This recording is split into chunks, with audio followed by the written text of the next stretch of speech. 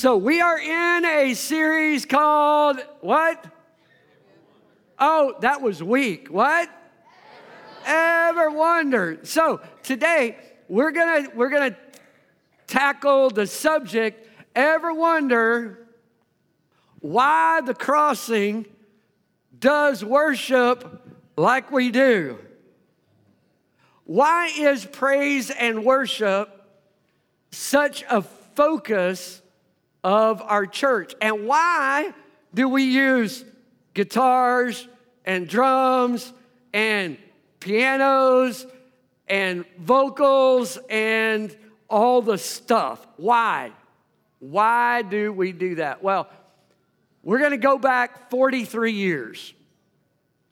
43 years ago, I was 15 years old. Yes, that makes me old. And so 43 years ago, at 15 years old, I preached my very first official sermon at a church on a Sunday night. And I had been mentored by all these different people that were pastors and leaders, and they gave me all their horror stories of the first time they preached. They had pages and pages of notes, and they got nervous and ran through all the notes, and a friend of mine literally was like, I went through pages of notes in 7 minutes. And then I didn't have anything else to say. So I was done. That was my first message. So I was like prepared. I was ready. I was going to talk about praise and worship, something that was so important to me, you know? And so I had everything, had all the notes. Greg, you might have actually been there. It's very possible. It just hit me. But I had all the notes and everything. And in our church at that time, you know, on a Sunday night, you only talked about 15 or 20 minutes. 45 minutes later, I'm still going. I actually played a Petra song as part of the message, you know? Petra did this thing. You're like, who's Petra? Well, I'll even make it worse. Petra played the doxology. And you're like, what the heck is a doxology? Just look it up, all right?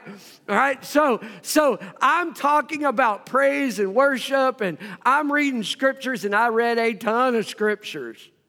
And some of those scriptures that I read 43 years ago were these. It says this, thanks, Alan, you're playing double duty. It says, praise, what? Okay, everybody say it with me. Ready? Go. Praise the Lord. Hey, that was a little better in first service. Still, some of you were like, praise the Lord. Okay, let's try it again. Ready? Go. Praise the Lord. Hey, that was a lot better. All right? Praise the Lord. Sing to the Lord a new song. His praises in the assembly of his faithful people. Let Israel rejoice in their Maker. Let the people of Zion be glad in their King. Let them praise his name with what? And making music to him with the timbrel and the harp. For the Lord takes delight in his people. He crowns the humble with what? Victory. Praise the Lord. This is Psalm 150. Love this. Y'all help me. Say that again. Ready? Praise the Lord. All right. Praise God in his sanctuary. Praise him in his mighty heavens. Praise him for his acts of power. Praise him for his surpassing greatness. Praise him with the sound of the trumpet. Praise him with the harp and the lyre. Praise him with the timbrel and dance. Praise him with the strings and the pipes. Praise him with, praise him with the clash, my ADD, sorry. Praise him with the clash of the cymbals. Praise him with the, what is it? Resounding cymbals. Let everything that has breath praise the Lord. And everybody, Praise the Lord. Come on, praise Him. Yeah. Yes. Praise the Lord. I love it.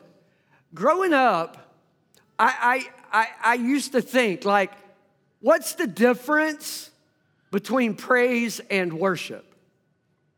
Why is it talked about different? Like there's praise and there's worship. Well, I want to say this before I jump into it. The more I understand, the more the lines are not really clear, because praise and worship in so many ways overlap each other. They really do. Growing up, though, I used to think, okay, the praise songs, we're going to have praise and then we're going to have worship.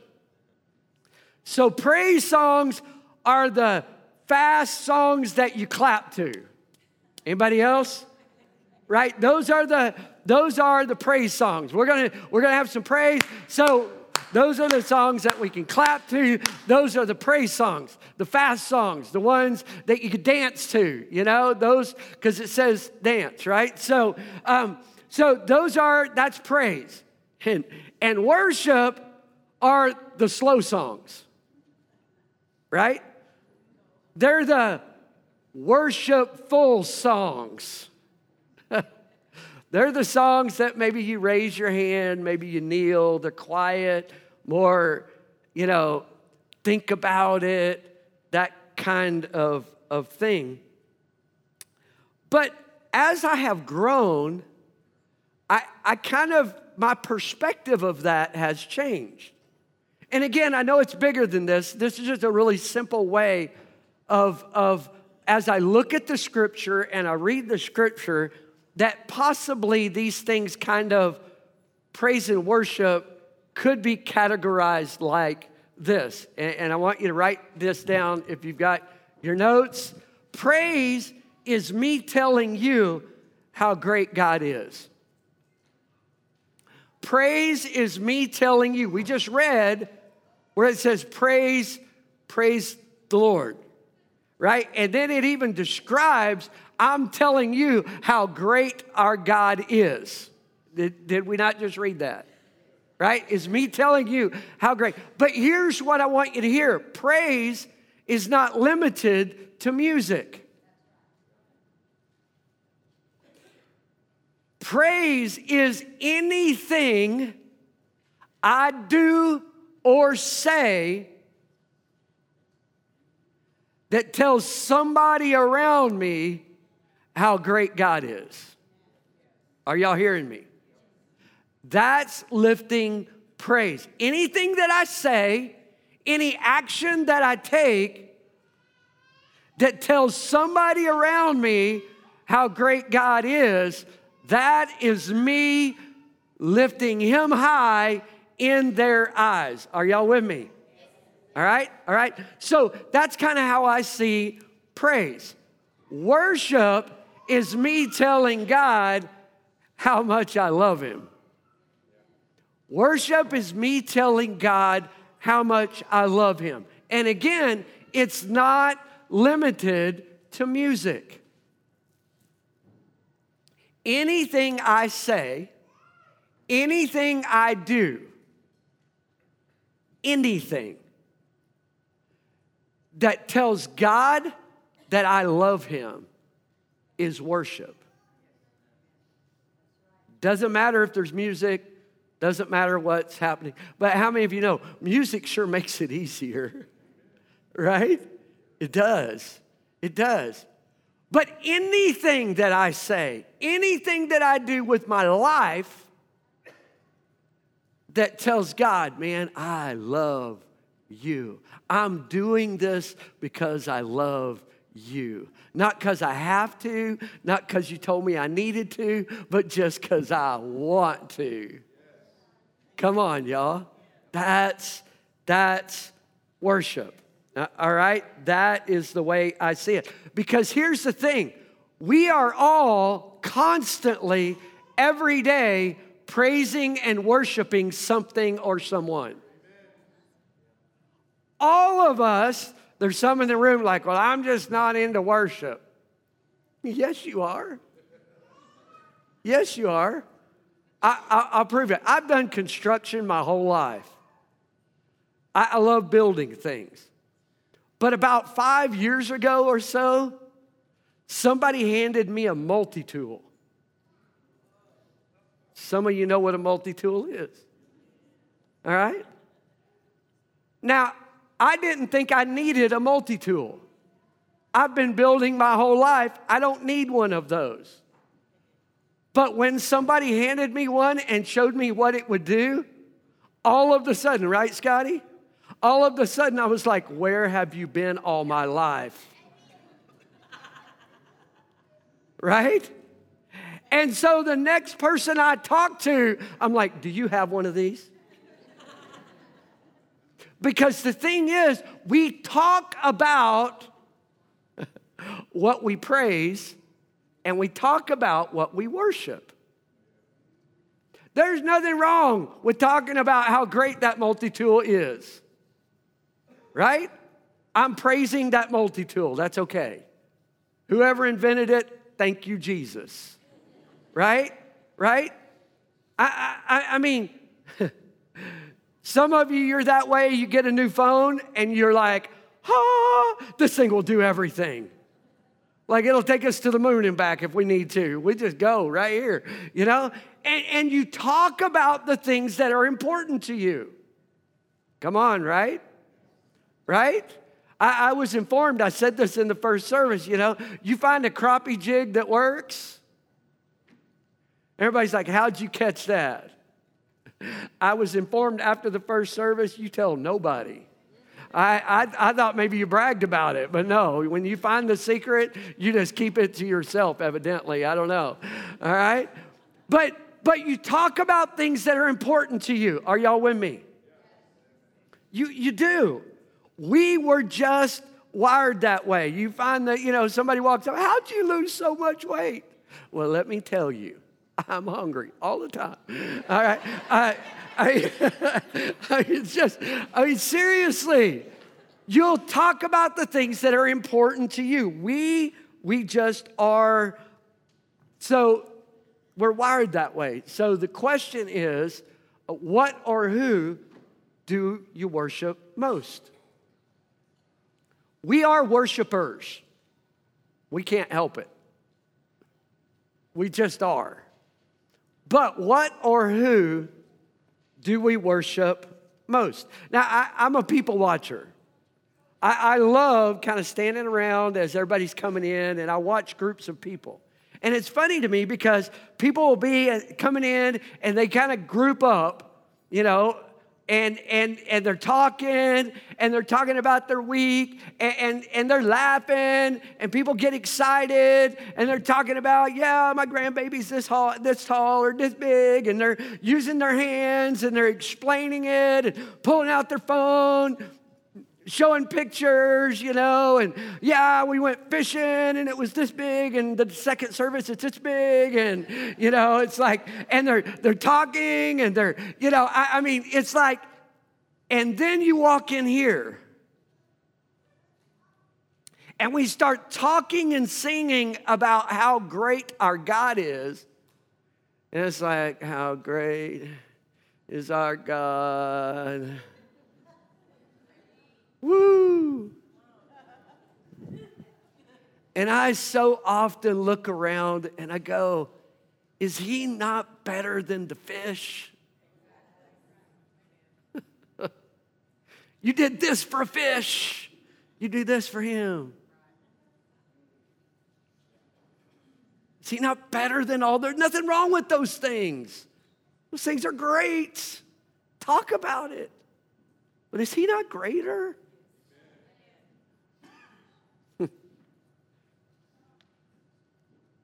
Instead, we just kind of stare, blank face, no emotion.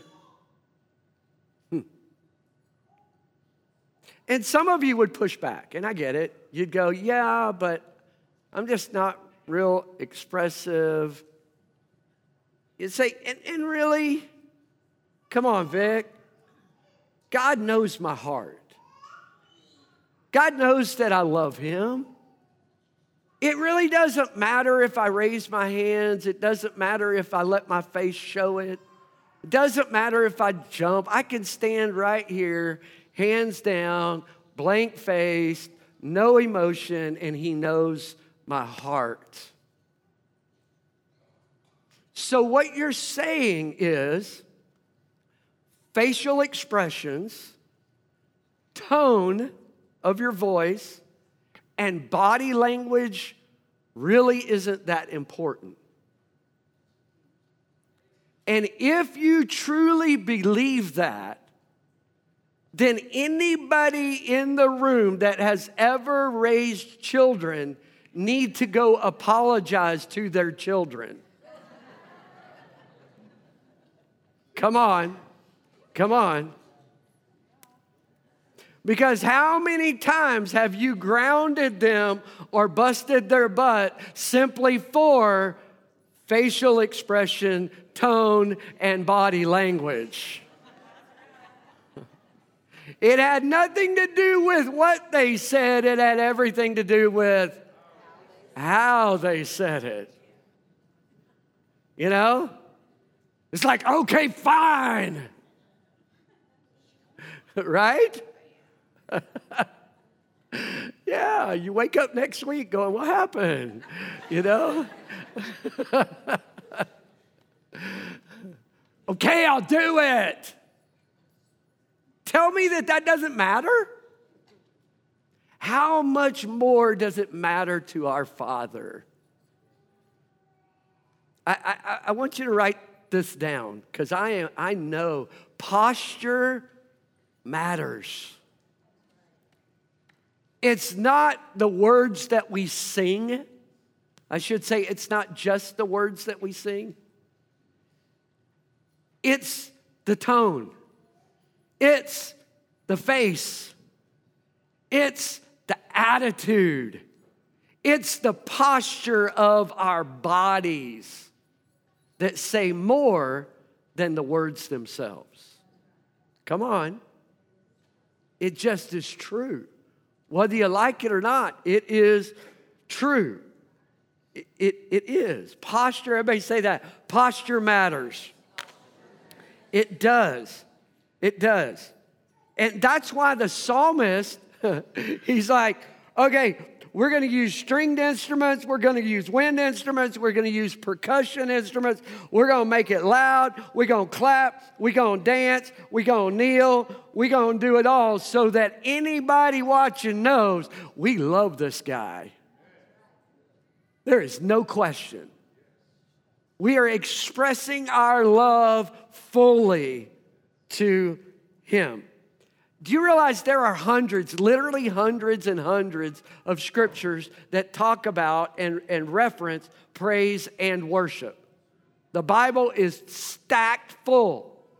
I have never read one place where it says that you only clap when you're happy.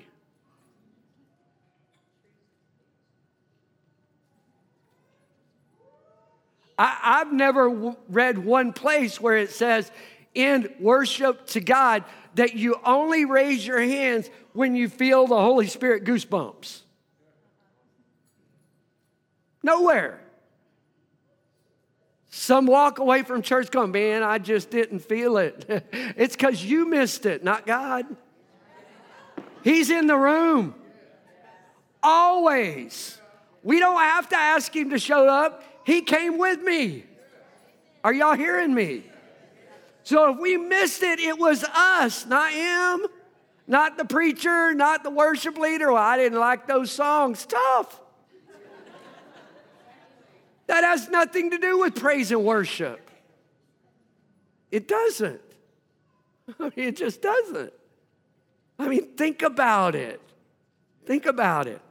Nowhere does it say, matter of fact, every single scripture that talks about clapping your hands, singing with your voice, raising your hands, dancing before the Lord, every scripture It is written in an imperative narration.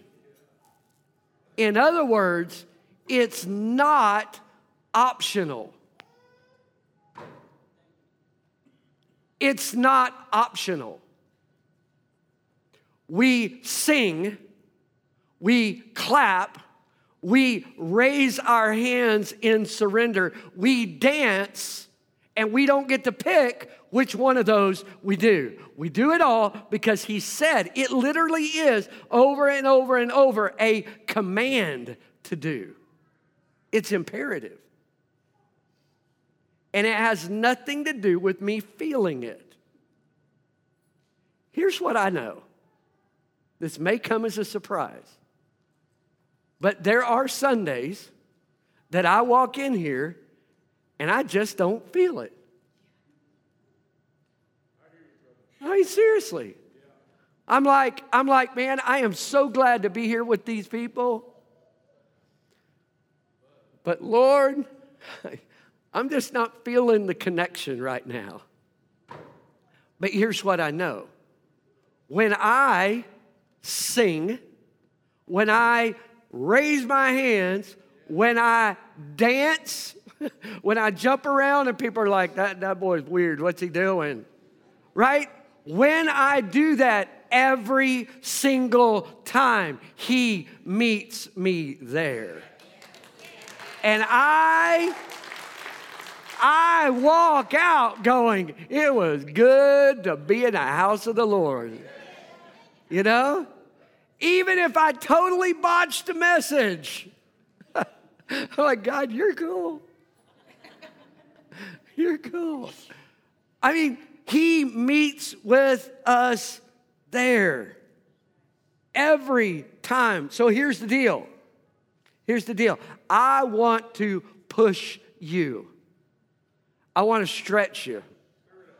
I want us to be a house of praise and worship where we are constantly telling each other how great God is, and we're constantly telling him how much we love him, and we do it extravagantly. And we do it because the scripture said so. We do it with strings, and we do it with guitars. We do it with drums. We do it with wind. Come on. That we do it extravagantly because he is an extravagant God. And so I want to challenge you,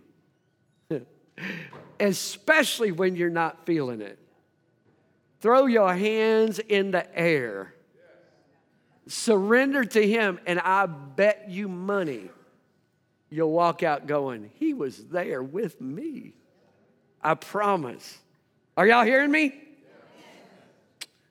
It works because the scripture says he inhabits. He hangs out in the praises of his people. Come on. That's a promise.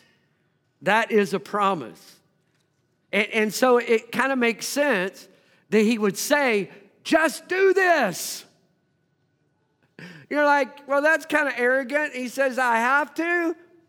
He's doing it for our own good. Because when you do, he's going to show up and make himself known to you. All right? He's doing it for you. He is. So, are y'all ready to jump in the deep end for just a moment? All right? All right, are you? All right, and this may not be that deep. Some of you are a lot more spiritual than I. But I think this is actually some cool stuff I want to show you and then hopefully bring it together at the end. In the scripture, there are lots of angels, lots and lots of angels. And I know lots of angels have lots of names. But in the Bible, we only know the names of 3 angels. Right? I mean, there are lots of angels, and I'm sure they all have names.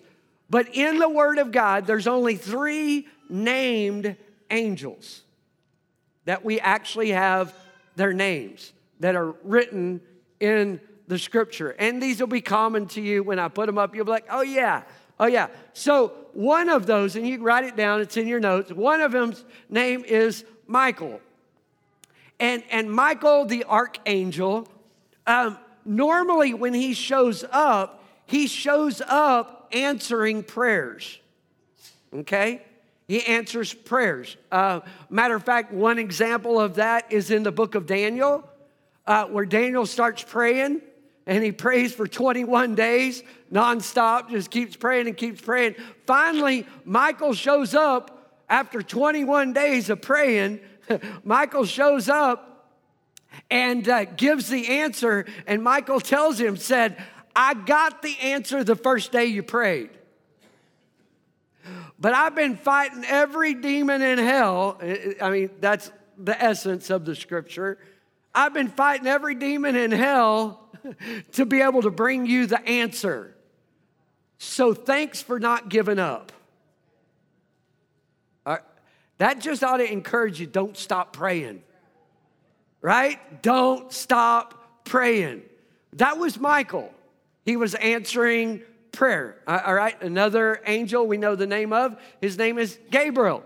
And he brings the word of God. Like, they didn't pray for it. God's just like, go tell them. All right? Several times in the scripture, Gabriel shows up. One of those times, very familiar story where Gabriel meets with a little girl named Mary, right? And said, you're going to have a baby, and you're going to call him Jesus. That was Gabriel. He was bringing the word of God. And then the other angel that we have a name for, his name is Lucifer. And most theologians, those are guys that are a lot smarter than me in the Bible, most of them believe, according to the original languages of the Bible, that Lucifer was probably the worship leader of heaven. Now, I'm not going to argue that fact. There's scriptures that speak to that. So, anyway, but he was a worship leader. Now, here's what's interesting, is that he actually, when you dig it out, and we got people in the room here, like I said, that know a lot more than I do about this, but when you dig it out, it kind of paints the picture that when he was created, he was actually created with instruments in his being. Like, it wasn't that he played a stringed instrument, he was a stringed instrument. He was all of these musical instruments all wrapped in this being that would lead in worship to God. All right? And then something happened, and we're going to read about it, but it says that he fell, right? He fell. He was cast out of heaven. Now, I just want to say this in case there's any confusion, because I have read stuff and people talk about this major battle, the battle that happened in heaven. There was this big power play, and Lucifer was going to overtake God, and there was a fight, and there was this long, drawn-out war. And I love it. Jesus comes along and clarifies it. He says, no, I was there when it happened. And Lucifer fell like lightning from heaven. So here's how long the battle lasted. Pow! Over. It wasn't any big battle. It was just pow, like lightning. God's like, nope, gone. All right? He fell. But I want to read, and I encourage you, Isaiah 14 talks about this a little bit too, but we're going to read in Ezekiel a little bit about this angel whose name was Lucifer. It says, you are the seal of perfection, full of wisdom and perfect in beauty. You were in Eden, the garden of God. Every precious stone was your covering. The sardius, the topaz, the diamond, the beryl, onyx, and jasper, sapphire, turquoise, emerald, and with gold. The workmanship of your timbrels and pipes, the way you were designed, the musical instruments, were prepared for you on the day that you were created. You were created with these things. You are the anointed cherub who covers. I established you, and you are on the holy mountain of God. You walked back and forth in the midst of the fiery stones. You were perfect in all your ways from the day you were created until iniquity was found in you. By the abundance of your trade. That word, I could spend a lot of time on it, but he went out of his way to trade something. By the abundance of your trading. We'll talk about that. You were filled with violence within, and you sinned. Therefore, I cast you as a profane thing out of the mountain of God, and I destroyed you, O covering cherub, from the midst of the fiery stones. Your heart was lifted up because of your beauty. His heart was lifted up because of his what? Remember how it described his beauty? You corrupted your what? Your wisdom for the sake of your splendor. How good you were. I cast you to the ground. I laid you before kings that they might gaze at you. You defiled your sanctuary by the multitude of your iniquities. By the iniquity of your trading, it mentions that again. Therefore, I brought fire from your midst. It destroyed you. And I turned you to ashes upon the earth. It's quite a description, isn't it? Of what happened. He was stringed instruments. He was wind instruments. He was percussion instruments. All of the music came out of him. It says that he traded. It actually describes it in Romans chapter 12 too, about us. It says that their hearts were darkened because they traded and worshiped the created thing more than the Creator. That's literally what Lucifer did. He was designed to lead the host of heaven in worship. He was this instrument of worship. But he got to looking and he traded the worship of God and started turning the worship on himself. Look at me. Look how splendorous I am. Look how wise I am. That should be a warning to all of us. Who or what do we worship most? He traded, he says, the abundance of your trading. Trading the worship of God for the worship of yourself. You were designed to worship. And the scripture says he cast him out, threw him down. I believe, now this is a Victor thing.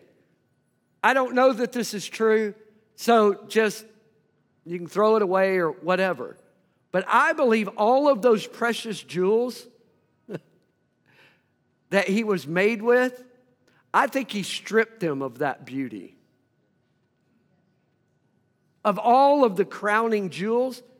And then if you read in the book of Revelation, it talks about that God has all of these jewels that he's going to use to adorn his bride. I think that's where they came from.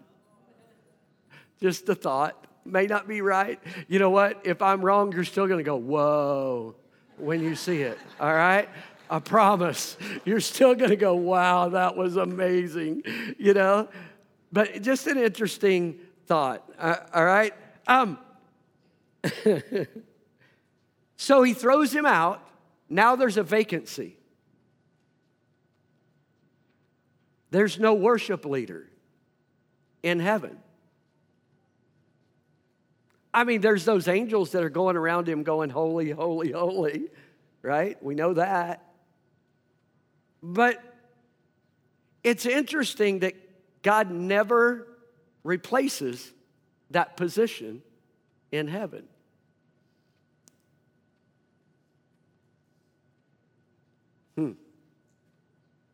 So who is the new worship leader?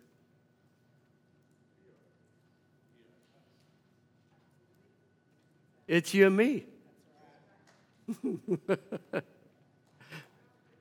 We literally have the opportunity to lead the host of heaven in worship. Okay, I'm not sure yet. Okay, hang with me. This may be a little cheesy to some, but I think it's such an interesting thought. All right? When God created you, all right? He's like, you know what? We don't need a worship leader. Let's make a host of potential worship leaders. Let's make a bunch of them. Let's just make a bunch of them. All right? I mean, let's put in them the ability to lead worship like what was in Lucifer. So hang with me. In every one of you, he gave you a wind instrument. He did. In every one of you, he gave you a stringed instrument. Right here. You watch videos of it. It's like guitar strings doing this number. As you speak, as you talk, as you sing. And he gave us all percussion instruments. Right here. He gave us instruments. We were designed to worship. Every type of musical instrument is under one of those categories of wind, string, or percussion.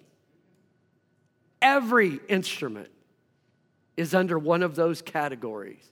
And he gave those instruments to us. So think about this. Think about this. If we were designed as instruments of worship, how do we use this instrument of worship? I was convicted. Do we use our wind and string instrument to worship God or to curse those around us?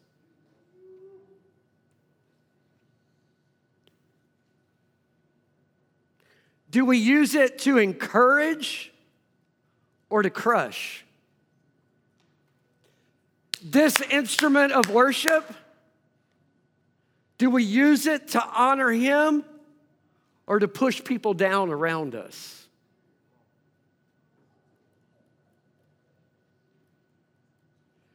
To make us look bigger? Is the focus of this instrument right here so I can do good works and I look good? Or is it to do good works to lift him up? Because there's a really fine line between these being an instrument of worship at my job, lifting him up, or an instrument of worshiping Victor, making me look good. And when it is an instrument of worship that it's only for my benefit, that I earn money, that I build things, when it's all about me, beware, you're on the same track as Lucifer. Okay? Do I use this stringed instrument to tell people around me how great God is? Or do I just use it to put them down, to make me feel better? Man, if you'll grab this, we were designed to worship. The breath in our lungs that gives us life was to live a life that would lift him up to people around us. But when our focus is more on us and me and mine than others, and lifting them up and lifting up God and letting people know how awesome he is, we are in a dangerous place. We really, really are. Man, I gotta wrap this up. I could so spend a lot of time there. Write this down. All right? We are instruments of worship, and we are all worshiping something or someone every minute of every day. How do we use this instrument that literally took the place of the worship leader in heaven? How do we use it? What do we do with it? How many of y'all know God loves you? Oh, God loves you. That's right. And he created us so that he could love us. He wanted to express his love to somebody that had the choice to love him back or turn their back. It doesn't matter. He created us so that he could express his love to us and be in a relationship with us. Matter of fact, he loves us so much. It's going to weird some of you out, and I get it. But he loves you so much, he wants to marry you. I didn't get a lot of amens on that. I got a few. He wants to marry you. He does. Matter of fact, one of the first things he's going to do when the whole church gets there, he's going to go, "Come on, bride, we're walking the aisle." That's what the scripture says. And then in Revelation, he's going to throw this. It's called sounds churchy, the marriage supper of the Lamb. Let me just tell you what that means. It's the biggest wedding reception ever to happen anywhere. It's a big party because he's going to be like, "My beloved are here. We are together. We've been through a lot and we all beat up, but man, we got this." Come on. I mean, it's going to be amazing. It really is. He created the sunsets and the sunrise because he loves you. Do you know what? If the wedding is then, this is the dating.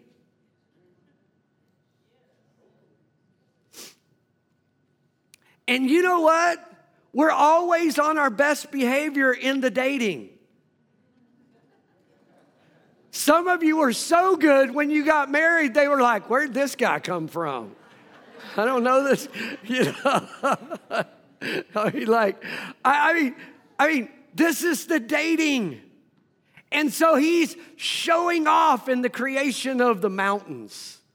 He's showing off in the sunsets and sunrises, in the rivers, in the oceans, going, I made all that as an expression of love. Next time you see a beautiful sunrise, go, you painted that just for me.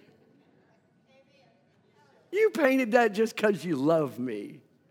You're just showing me again how much you love me. I mean, just think about that. It's such a cool thing. It really, really is. And then he gave us his son to prove I'll hold nothing back. That's how much I love you. To redeem us, to buy us back from our brokenness and sin. He's given us his best, and all he wants, write this down, all he wants from us is that we love him back. That's all. He's like, I've done all the work. I just want you to love me back. I just want you to love me back. I want to show you a scripture, and I learned something in the last couple of weeks that I did not know. And I've read this scripture hundreds and hundreds of times, and we're going to wrap things up with this. Are y'all ready? Yes. Say amen loud, and I'll go fast. All right, let's read this. Yet a time is coming and has now come when the true worshipers will, everybody say, worship the Father in the Spirit and in truth. For they are the kind of worshipers the Father is looking for. He is seeking.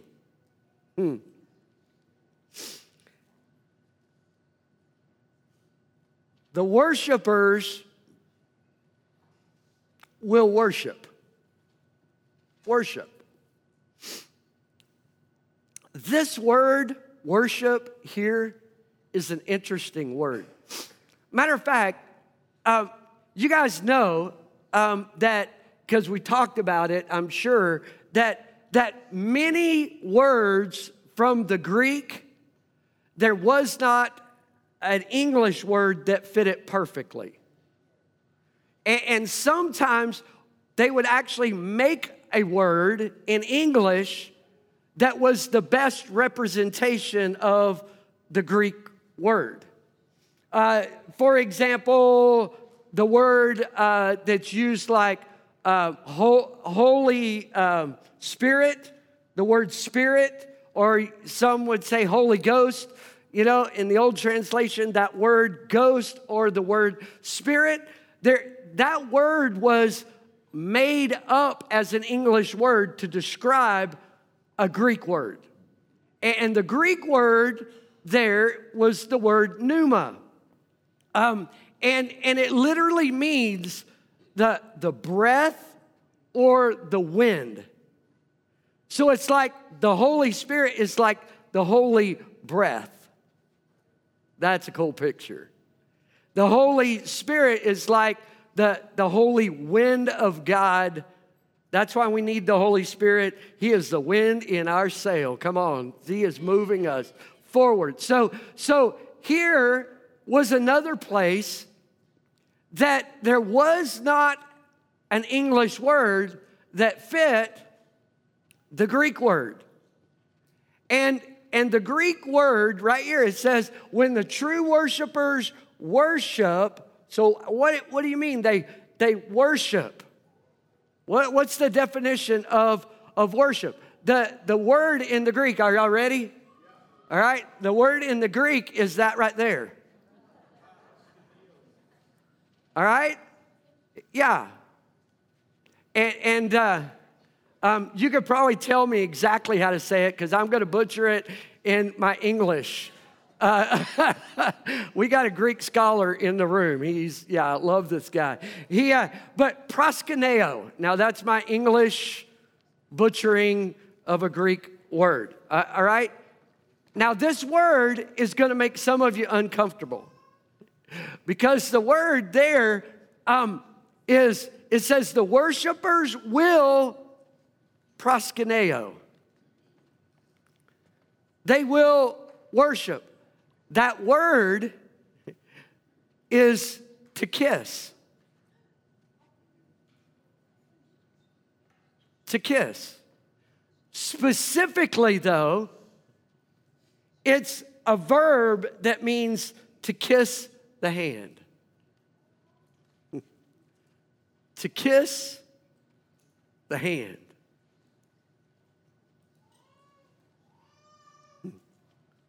Worship, true worshipers,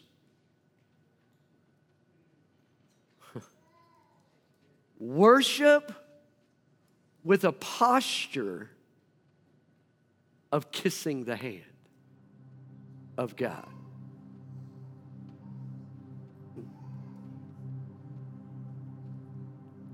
An honor, a respect, I can't believe I get to be in your presence.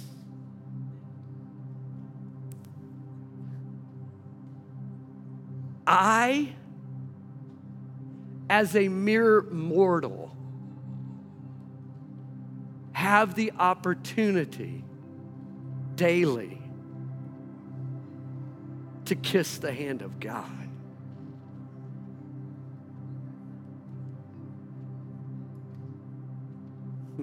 That ought to give you goosebumps. How do I kiss the hand of God? When my posture's like this, when my posture's like this, when I'm using this instrument, when my voice, no matter how bad it is really good and loud, you know? How do I kiss the hand of God? When I use this instrument of worship to speak life into somebody else's life? When I use these instruments of worship to go clean somebody's yard? If my posture is right, it's kissing the hand of God. You have an opportunity. See, we can either come in here and sing songs, or we can come in here and kiss the hand of God. And it has everything to do with our posture. You can either say, it's Wednesday. I got to clean my house because all those people are coming for circles. I don't want to clean my house again. Or you can say, God, I'm going to clean my house as worship to you. And while you're cleaning the house, you're kissing the hand of God.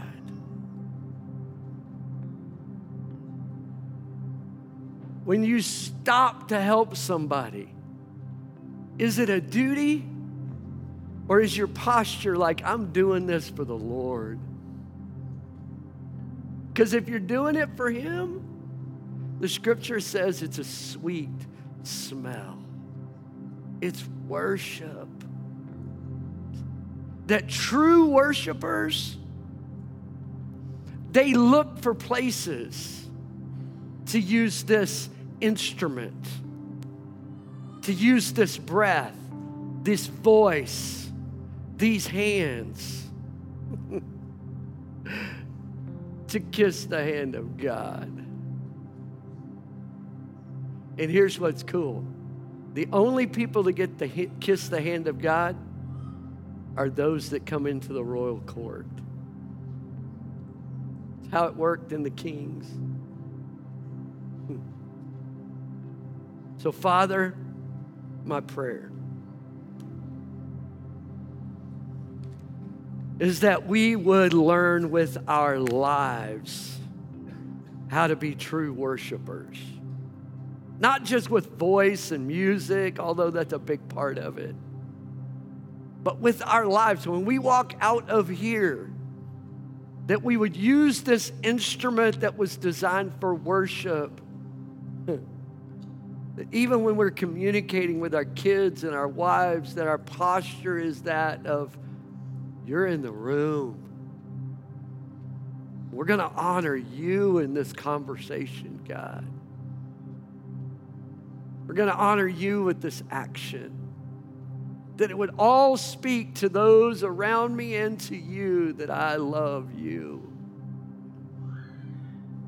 Father, I just pray that we would become a house of extravagant worshipers as we work through our week, as we deal with problems throughout our week, as we do all that needs to be done, as we stack the chairs and the carpet in just a minute, that it's not what we have to do, but it is worship to you if our posture and our heart is like, I'm doing this for you, Jesus, because I love